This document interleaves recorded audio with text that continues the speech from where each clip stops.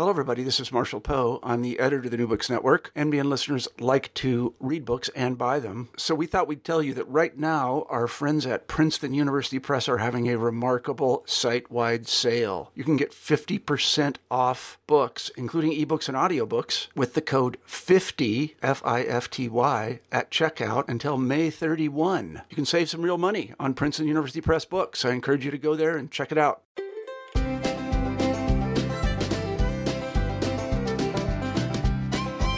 Hello, and welcome to New Books in the American West, part of the New Books Network. I'm your host, Stephen Hausman. Today, we're joined by Jennifer Graber, Associate Professor of Religious Studies at the University of Texas at Austin, and the author of The Gods of Indian Country, Religion and the Struggle for the American West, which was published by Oxford University Press this past April in 2018. Jen, welcome to the New Books Network. Thanks so much for having me. I'm glad to be here. Why don't we start by having you tell us a little bit about yourself and your background as both a historian and a scholar of religion? So I went to a PhD program in religion at Duke, where my primary advisor works as a historian. So religious studies is a discipline that's got a lot of different methodologies people use within it. And that includes people who work mostly with historical materials and making historical interpretations. And for us in religious studies, that means doing history about religious things. And so I had a training that was both in historical methods, but also using and interacting with different theoretical ideas and methods that are active in a variety of forms of the critical study of religion. I got interested in history actually back, it was probably, I would say, in my master's degree. As an undergraduate, I had to take a few history classes as a liberal arts college, but that wasn't my primary interest at the time.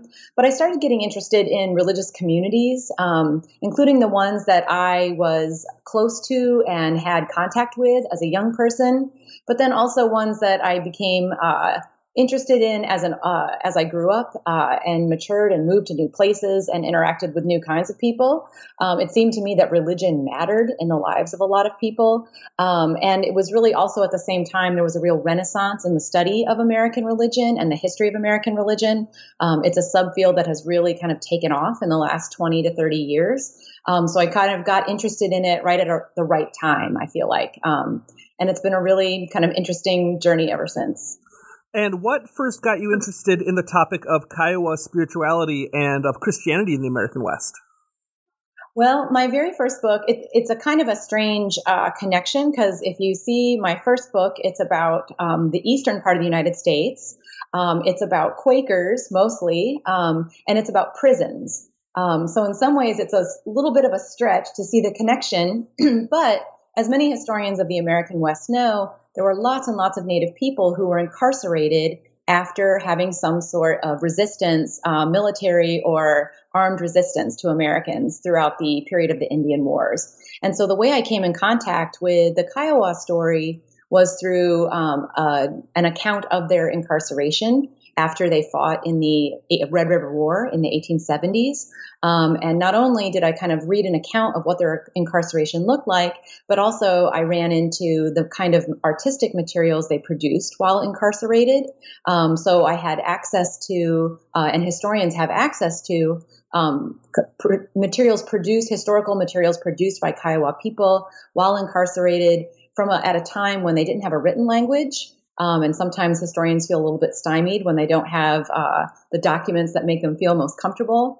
But to me, it was really exciting to actually see lots and lots of materials produced by Kiowa people in this period during their incarceration and at a time of real cultural upheaval. So it seemed to me like there was a real kind of treasure trove of resources to work with. And that's where I got started. So before we get into the real substance of the book, I wanted to first ask you about the short but very relevant addendum that you put at the very front of the book itself, which is sort of an explanatory piece on the various terms that you use. I found it very useful and wondered why more scholars don't do something similar. So can you explain a little bit about why you opted to include this extensive note on terms used? It was partly because I imagine a couple of different scholarly audiences. I wanted to be able to talk to people who read primarily in religious studies, to be able to talk to people who are historians of the United States in general, American religion in particular, or historians of the U.S. West. And I wanted to talk to people in Native American and Indigenous studies. And even though there are some keywords and ideas that cross all three of those disciplines, there are many that don't. And so I just wanted to basically give people a sense of how I operated, like how would I use terms about religion and religious life, and communicate about those in two disciplines, namely history of the American West and also sometimes in Native American and Indigenous studies, where there's not a lot of reflection about those terms. Those terms can be used kind of unselfconsciously. And then there's also terms in the field of religious studies, maybe things coming out of Native American and Indigenous studies that aren't thought about very critically in religious studies. So basically, I had those three audiences in mind, hoping to make sure anyone coming from any of those three perspectives would get a sense of how I'm using words, what words are important, and what words are connected to kind of a longer set of scholarly conversations. And as someone myself coming from a background in the history of the American West, but not in religious studies, it was very successful. It was useful in that way. So I appreciated it very much. Oh, good. I'm glad it worked. So why don't we start then with the basics? Can you tell us about Kiowa spirituality in the years prior to widespread European contact? And particularly, tell us about the significance of the image that graces the cover of the book, the Taime. And I hope I'm pronouncing that right. So there's a real evolution in Kiowa ritual practice in the period prior to contact, right? And there's so much great scholarship right now that's talking about how Native worlds changed in the several hundred years before people were becoming kind of associated with and in contact with Europeans and later Euro-Americans. So the Kiowa, the way that they understand and talk about their origin story is that they were from the Yellowstone River Valley, up in Montana. And at that time, they were not a kind of classic plains culture, right? That they had a longer history in the mountains, but then eventually migrated eastward into the northern plains. And so it was in that migration that they began to meet other plains nations, especially the Crow that they had contact with, and really took up the kind of classic horse and buffalo hunting culture that emerged on the plains. And so they went through a bit of a transformation religiously in that period, because from the Crow, they received the sun dance, which is a practice across the plains that develops in this period. So they got something new in their kind of ritual repertoire by moving to the plains before they ever met anyone from Europe. So things were happening there. Eventually, they made another migration to the southern plains. The northern plains got a little bit crowded, and they were kind of pushed out, especially by the Lakota. They moved southward, where they then became allies with the Comanche. And there, they actually brought that sun dance into the southern plains. And one of the things they did in their connections with the Comanche is that they also taught that dance and that ritual repertoire to the Comanche. So there were all sorts of things changing before they already had, or before they ever had contact with either Spanish, Mexican, French, and then later American. So, but the sun dance really was crucial for them. Usually it was practiced once a year. Every once in a while, they might miss a summer for a variety of reasons. But it was a way to bring people together who most of the time would have been scattered into smaller encampments. It brought everyone together in a ritual that took several days to perform. In many ways, it also had all sorts of social functions as well, like a big family reunion, opportunities for courtship, opportunities for diplomacy. But there was a kind of crucial religious ritual at the center in which people made offerings and gave thanks for especially the sun and the buffalo. So there was this kind of primary religious ritual, but there were other kind of smaller things as well. This was the Kiowa, like many plains nations, had vision quest practices, different kinds of healers, both male and female, that used both kind of natural medicines and natural elements from the environment, as well as kind of spiritual practices around healing. So they had many things or variations upon rituals and practices that many plains cultures at this time had.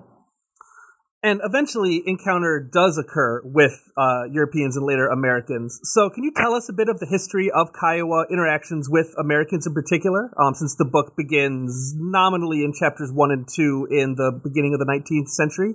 More specifically, how were they and their allies, particularly the Comanche, how were they enmeshed in continental-wide events in the beginning of the 19th century?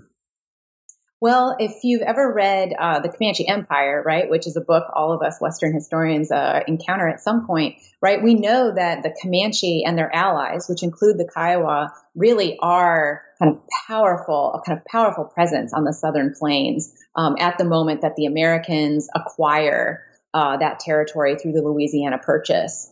And so at this period, the Kiowa, at the time of the purchase and in the few decades afterward, they are, along with the Comanche, they have some of the biggest horse herds on the plains. They are raiding into what's now New Mexico, all the way down as far as Mexico City.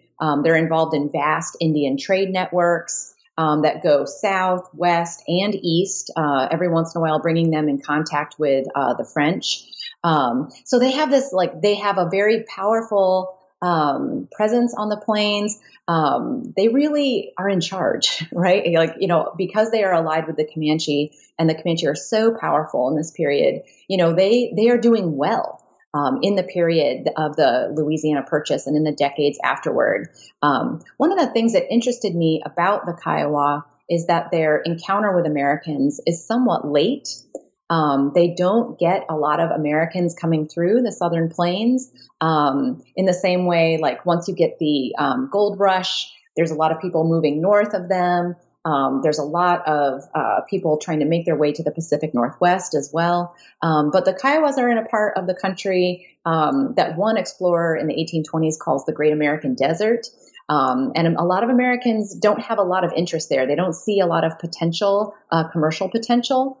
And so they also, one of the things about the Kiowa and Comanche is that they're able to really kind of hold on to that territory and really kind of live in a way that determine their own way of living a lot longer than I would say some other nations that are further north, especially where they're really having to kind of, by the time you get to the gold rush, there's a lot of conflict already.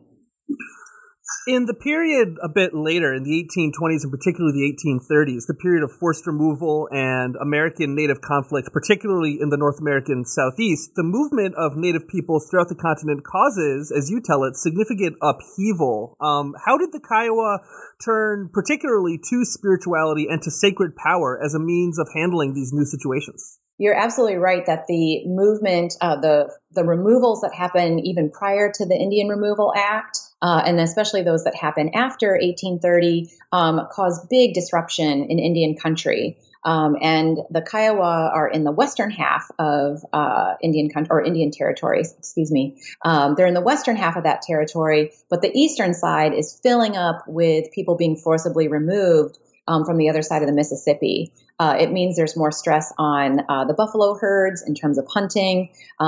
There are more people. The area just gets more crowded. There are some American explorers starting to move through after 1830.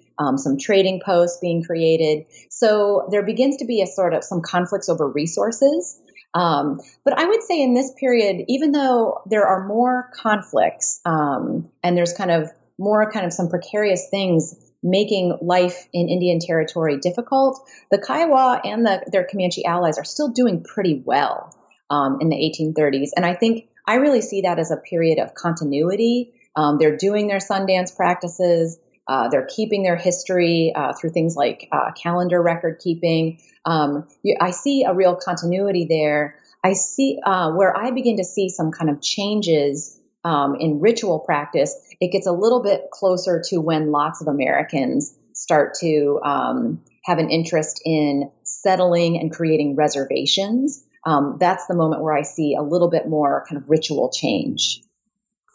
And when did Kiowas first encounter Christianity, and which particular churches or subsets of Christianity played significant roles in these early encounters? So once again, it's a story that has a lot later date than many other tribal nations, even those on the plains. They do not get a missionary until the 1870s. which is a lot later. If you think about the Lakota and other groups further north. So one of the reasons they don't get any missionaries until that date is that their reservation is not established until the late 1860s. And even when it is, it's administered by Quakers. Pretty quickly, Quakers are assigned to run their reservation. But the Quakers actually don't send any official missionaries there. They send people to administer the reservation. And those Quakers actually hold religious services for themselves. And they, I'm sure, had an openness to Native people attending, but that's not really, they weren't really running an evangelistic mission. That doesn't happen until the late 1870s when an Episcopal minister arrives on the reservation, bringing with him one Kiowa man who had been incarcerated after the Red River War, spent 3 years in prison, and then spent another few years in a homestay in upstate New York, being taught how to be an Episcopal minister. So when the first American Episcopal missionary comes in the 1870s, he brings with him a Kiowa man who has actually been ordained an Episcopal deacon. It's not a very successful mission, and actually very quickly after this, Kiowa, who's been made an Episcopal deacon about not even a few months after he returns to the reservation, he goes to a Sundance. The Episcopal missionary gets really upset about it. So that's a pretty short-lived and not very successful encounter or effort at bringing Christianity. But after allotment legislation is passed in the 1880s, a lot more missionaries, both Catholic and Protestant, make an effort to get established among the Kiowa and Comanche. So you really actually don't see them until the late 1880s, early 1890s, which is so late in terms of the kind of standard mission history of American, especially Protestant missions to Native people. It was one of the things I found most surprising about the story that you tell, because it subverts kind of the knee-jerk narrative that's often told about religion, particularly Christian religion in the American West. Mm-hmm. Yeah, that's one of the reasons I really liked it, that it's so late, and actually Kiowa people are practicing, like they're still doing their Sundance into 1890, and we don't get to necessarily hear a lot of stories like that. Right. Explain, if you would, the concept of the Friends of the Indian, because you describe it as particularly salient in understanding, among other things, Christian missionary work within Kiowa society at this later period. So what did that term mean throughout American history to those that claimed that mantle? So it has kind of two different meanings. There's actually an organization that gets started in the later part of the 20th century that they call themselves the Friends of the Indian. So they have that official title. It's a mostly Protestant organization. But actually this phrase, Friend of the Indian or the Indian's Friend, is something that a variety of reform-minded Americans used. And I see a pickup in that language in the debates about Indian removal.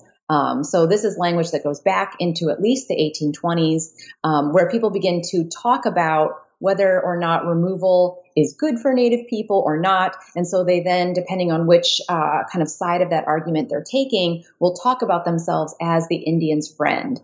So during the 1820s, when removal was being debated, in a very heated way, there were people who advocated for removal and people against removal, or at least Cherokee removal, right? Like sometimes there were people who could advocate lots of other kinds of removal, but they were really concerned about the particular situation of the Cherokee and forced removal. But even those folks who were against certain kinds of removals also talked about themselves as the Indian's friend. So I think this became a kind of important benevolent identity constructed by different types of reformers. And I think it was an identity that, especially when people used it to contrast their own activities and plans for Native people with perhaps people in the military or people who had a very kind of strong and forceful approach to Native people, they contrasted that and saw themselves as the Indian's friend, which they really kind of defined as a kind of pacifist and benevolent approach. And I think one of the things that did was really mask the other kinds of colonial violence that they took part in. These were people who called themselves the Indian's friend, but, were advocates of child removal and boarding schools. So I think that mantle, kind of giving themselves that name and contrasting themselves with the military, kind of gave them this authorization to act as if what they were doing was peaceful. And as you alluded to earlier, the years immediately surrounding the American Civil War were particularly crucial in Kiowa history. Can you tell us a bit about the various treaties and the other changes that went on during this period, and what role Kiowa beliefs and spirituality and practice played in either mitigating them or just for coping with these changes in general? Yeah, so the Kiowas had signed at least two major treaties with the Americans prior to the Civil War, and those really had to do with kind of allowing safe passage for Americans who wanted to use the Santa Fe Trail. It wasn't about actual American occupation of those lands, and it wasn't those treaties did not necessarily constrict Kiowa activity in any way. But of course, after the Civil War, there are all sorts of military people who are kind of designated to now go and fight in the West, right? And bring Native nations who had not been constrained, bring them to heel. And so the Kiowa are among kind of an assortment of Indian nations who experienced violence at the hands of the military in the post-Civil War years. And it's very quickly after the Civil War, just a few years later, that they sign a treaty to establish their reservation. And quickly after that, the military creates a fort, Fort Sill, which is still in operation, that's really in the heart of Kiowa and Comanche country.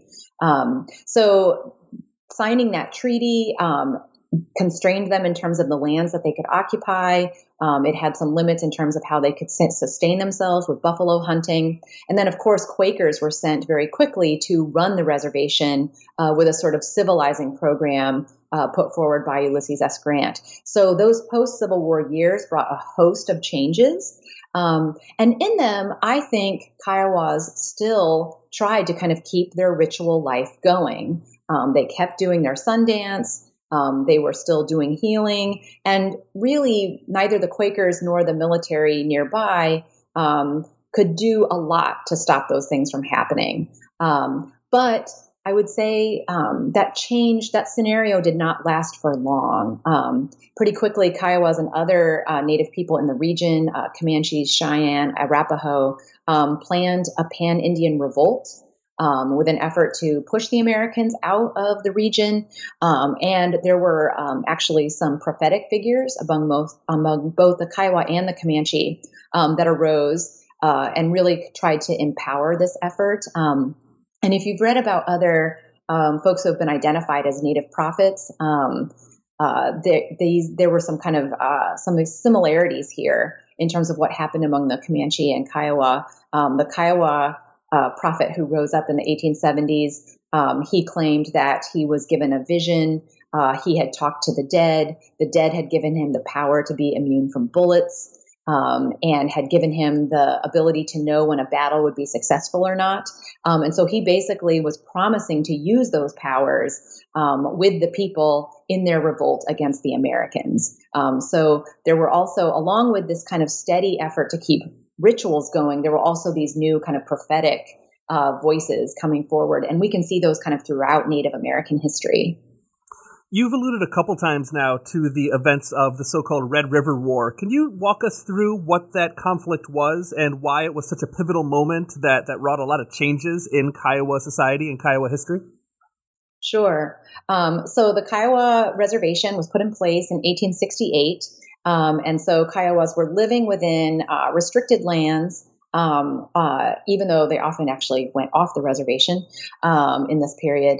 But the longer that the reservation was in place, there were more and more restrictions put on them, especially on Kiowa and Comanche efforts to leave the reservation either to hunt or raid. And this began to cause a bunch of conflicts between the Native people and the Quaker administrators, but also Native people and the military at Fort Sill. And so there were a few kind of explosive episodes here and there. There was an attack. Kiowa and Comanches attacked a wagon train in Texas in 1871. That almost broke out into a war, but then didn't. There were kind of some explosive events between the military and the Kiowa and Comanche in this period. But finally, in 1874, there were enough people empowered by these prophetic voices that they decided to actually kind of go on the attack themselves. And so starting in 1874, there were a kind of pan-Indian coalition, Kiowas, Comanches, Cheyenne, and Arapaho, who began to attack some American outposts. And then a big stream of the military, like all kinds of reinforcements, were brought into the region to suppress the pan-Indian movement, which the Americans did successfully by mid-1875. And it's that point where really Kiowas and Comanches, that's the end of their military resistance to the Americans. And they're I would say, like, they realize like they cannot overpower the Americans to kind of keep their way of life going, that they're going to have to start to live within the restraints of the reservation. And it's also when several dozen men are sent to prison in Florida, which is a really kind of big event in Kiowa life because they don't have practices of taking prisoners of war. So this is a kind of strange event in terms of military practice. Like suddenly all these relatives are being taken away and there's no idea when or if they'll ever come back. And many of the ways that Kiowas then adjusted their cultural practices after this period were all for the hope of getting their relatives back. There was a kind of willingness to build new houses, plant fields of corn, with the hope that they would please the American officials and have them return their relatives. And as you said earlier, attempts to Christianize the Kiowas does begin in earnest towards the end of the 19th century. Can you talk a little bit more about those efforts and particularly about the role of education and schooling in those efforts? Yeah. So as I noted earlier, there was an Episcopal missionary who had tried to make a sort of early effort, but it's in the late 1880s, right after allotment legislation, that a bunch of missionaries come in. And so there are representatives from the Methodist Church, the Southern version of the Methodist Church. They established a mission. There's a Catholic mission established by some Benedictine priests.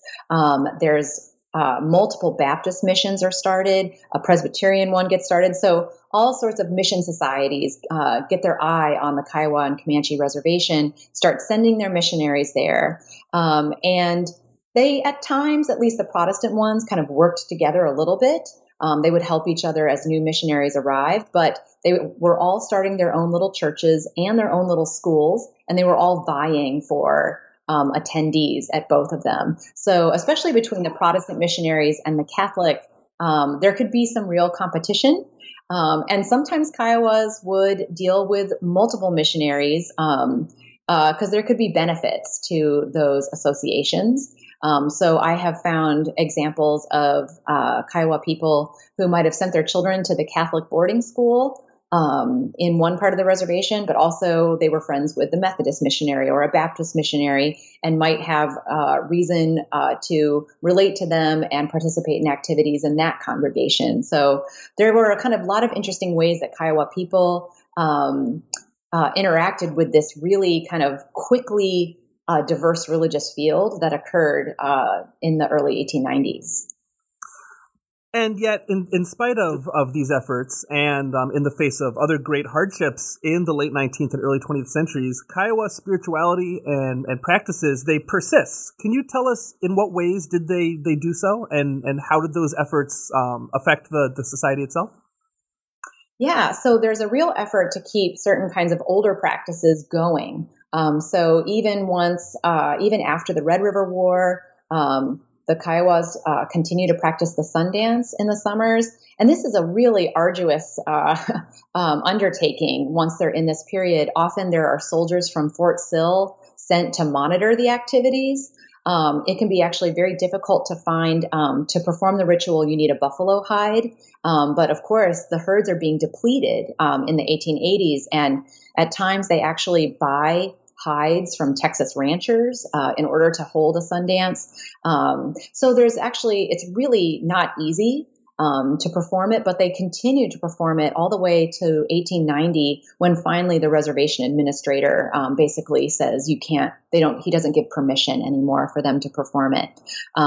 There's also efforts to keep things, healing practices going, visions. So there's efforts to maintain, but there's also a lot of change. Like once we get to the period of the Red River War and there's so much stress and strain on the people, there's also a real kind of seeking and an openness to trying some new things. And in this case, it can be there was an interest in things offered by other native peoples, namely peyote.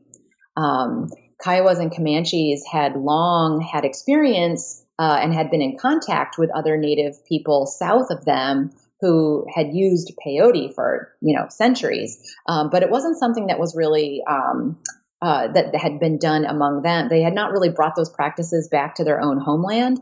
But starting in the 1870s, Kiowas begin to experiment with ritual peyote practice. And that grows by the 1890s. There's actually a lot of ritual peyote meetings on the reservation. It's something that could be done at a smaller scale. It can be just one teepee in a small part of the reservation rather than a huge Sundance gathering. And I think it was especially helpful for those people who were seeking healing, right? This is also a time where there's a lot of illness and malnutrition. And so peyote, I think also, as it's understood to bring healing, was really important. And that's part of the reason it was integrated in this period. And then there's lots of people who start to make contacts with missionaries. And once again, seeking healing was another kind of major impetus for people to make contact with missionaries. There are a lot of the nuns who worked at the Catholic school left diary accounts and talked about how when they went and offered medical services, that was one of the ways that they actually then were able to convince people to send their children to school. If they had had a successful experience of healing after illness, then they would trust the sisters to have their children at school. So I think healing and seeking healing at a time of a lot of illness was a big part of why people were trying to look for new ritual options. Often, particularly in older history books about Native American history and the history of the American West generally, the late 1880s or early 1890s marks a certain kind of endpoint with things like the passage of the Dawes Act and the massacre at Wounded Knee. But you end instead in the early 20th century, and moreover, you indicate, in my opinion rightfully, that the forces that are acting upon and acting within Kiowa society have not ceased even today. So how, among all these other things that I just mentioned, how would you say that Americans continue to cast themselves in certain ways as friends of the Indian well into the 20th and even the 21st century? Yeah. So, I think I was really amazed by the kind of persistence of religious practices that had been kind of performed for generations, and the willingness to try new things and give them a kind of Kiowa content or Kiowa quality. Kiowa churches operate in the Kiowa language in this period, and Kiowa people who are associated with Christianity, they write Kiowa hymns, and it's one of the ways the language is preserved into the present. They are folks who use the ghost dance as the ghost dance movement stretched across the West, and they adapted it to their own situation, and they continued it way long after Wounded Knee, which is when many people think about the end of that movement. So for me, I really wanted to kind of keep that story going. And one kind of reasonable way to kind of think about that is that they were still fighting for their land. All the way to the Supreme Court into the early 20th century. So they had this kind of battle for their land, and I see this persistence in their effort at religious practice to sustain their people kind of going into the 20th century. I do think also, though, that whole organization, the Friends of the Indian, that lasted also for a long time. And many people who were in the Friends of the Indian organization and other kind of mission-minded folks, when they began to think about the frontier as closing or as the Indian problem, in quotes, of course, being solved, they then immediately turned their eyes to places like the Philippines. and talked very explicitly about how their project in the Philippines and what they wanted to see for people in the Philippines was they needed to follow that model of what was done among Indian nations earlier. So I see a real kind of continuity in terms of that continual construction of benevolent identity through forms of American empire. And then I think, I see it today. And I talk about this a little bit at the end of the book, and I imagine it might ruffle some feathers. But I still see it in terms of how we talk about American intervention in places around the world, places where their cultures look quite different from what mainstream American life might look like. I do see this continued sense of that one can be liberal-minded, but at the same time want to totally transform how other people live, even against their will, and even be willing to kind of use the armed forces to help it happen. So I still see that that approach to people who live in different ways. It's still with us. And my last question is about sources, since the book is just full of wonderful images and demonstrates a really, I found, very deep knowledge of Kiowa history and Kiowa oral accounts of their own history as well. So can you tell us a bit about the sources that you used and what people you consulted when researching this book? Yeah, I got so lucky. There are so many sources, and I, when you talk to historians about projects where you're dealing with a population that might not have a written language in the period you're looking at, there can often historians sometimes kind of throw up their hands like, oh, there's no sources. But honestly, you just have to get creative. And for me, because I was willing to look at material culture. And use the work of museum anthropologists and art historians. That kind of opened up this whole world of sources. Whether they're ledger drawings, there are these kind of calendar accounts that are kind of symbolic, where symbolic markers tell of historical events. There's all this material production in teepees and shields, and then later there's a lot of oral history. That was taken. There was a bunch of oral histories performed in the 1930s and then again in the 1960s, all of which have been kept and many of them transcribed. And then there's a whole movement among Kiowas themselves at the preservation of tribal history. So I have, in my visits up to Oklahoma, I go to places like the Oklahoma Historical Society, which have incredible records, mostly from the American point of view, right? Bureau of Indian Affairs, that kind of more traditional historical record, which I definitely accessed and spent a lot of time reading microfilms about Bureau of Indian Affairs, and missionary archives. But then I would also consult with the Kiowa Tribal Museum and talk to them about the sources that they found important.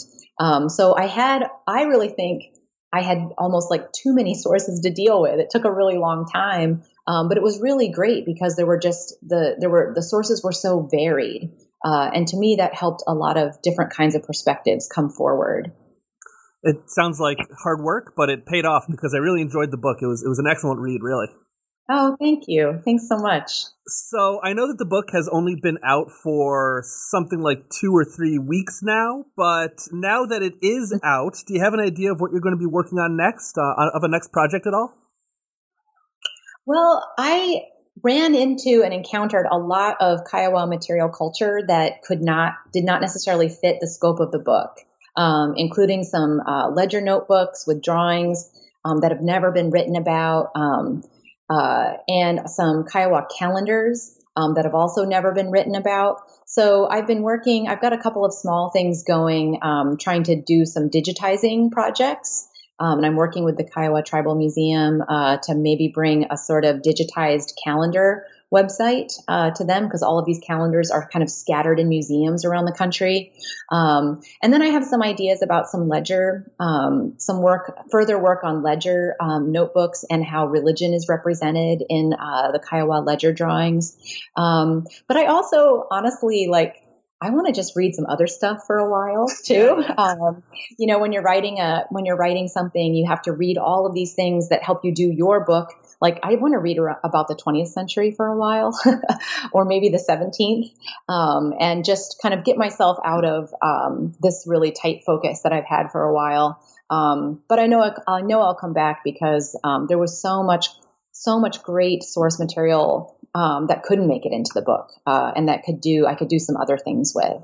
Well, I look forward to seeing those digitized projects, and I hope you get a chance to read some, maybe even some fiction, Yeah, I know. Would that be Exactly. Well, Jennifer Graber is Associate Professor of Religious Studies at the University of Texas at Austin, and her new book, The Gods of Indian Country, Religion and the Struggle for the American West, is just out from Oxford University Press. Jen, thank you so much for speaking with us today. It was really fun. Thank you.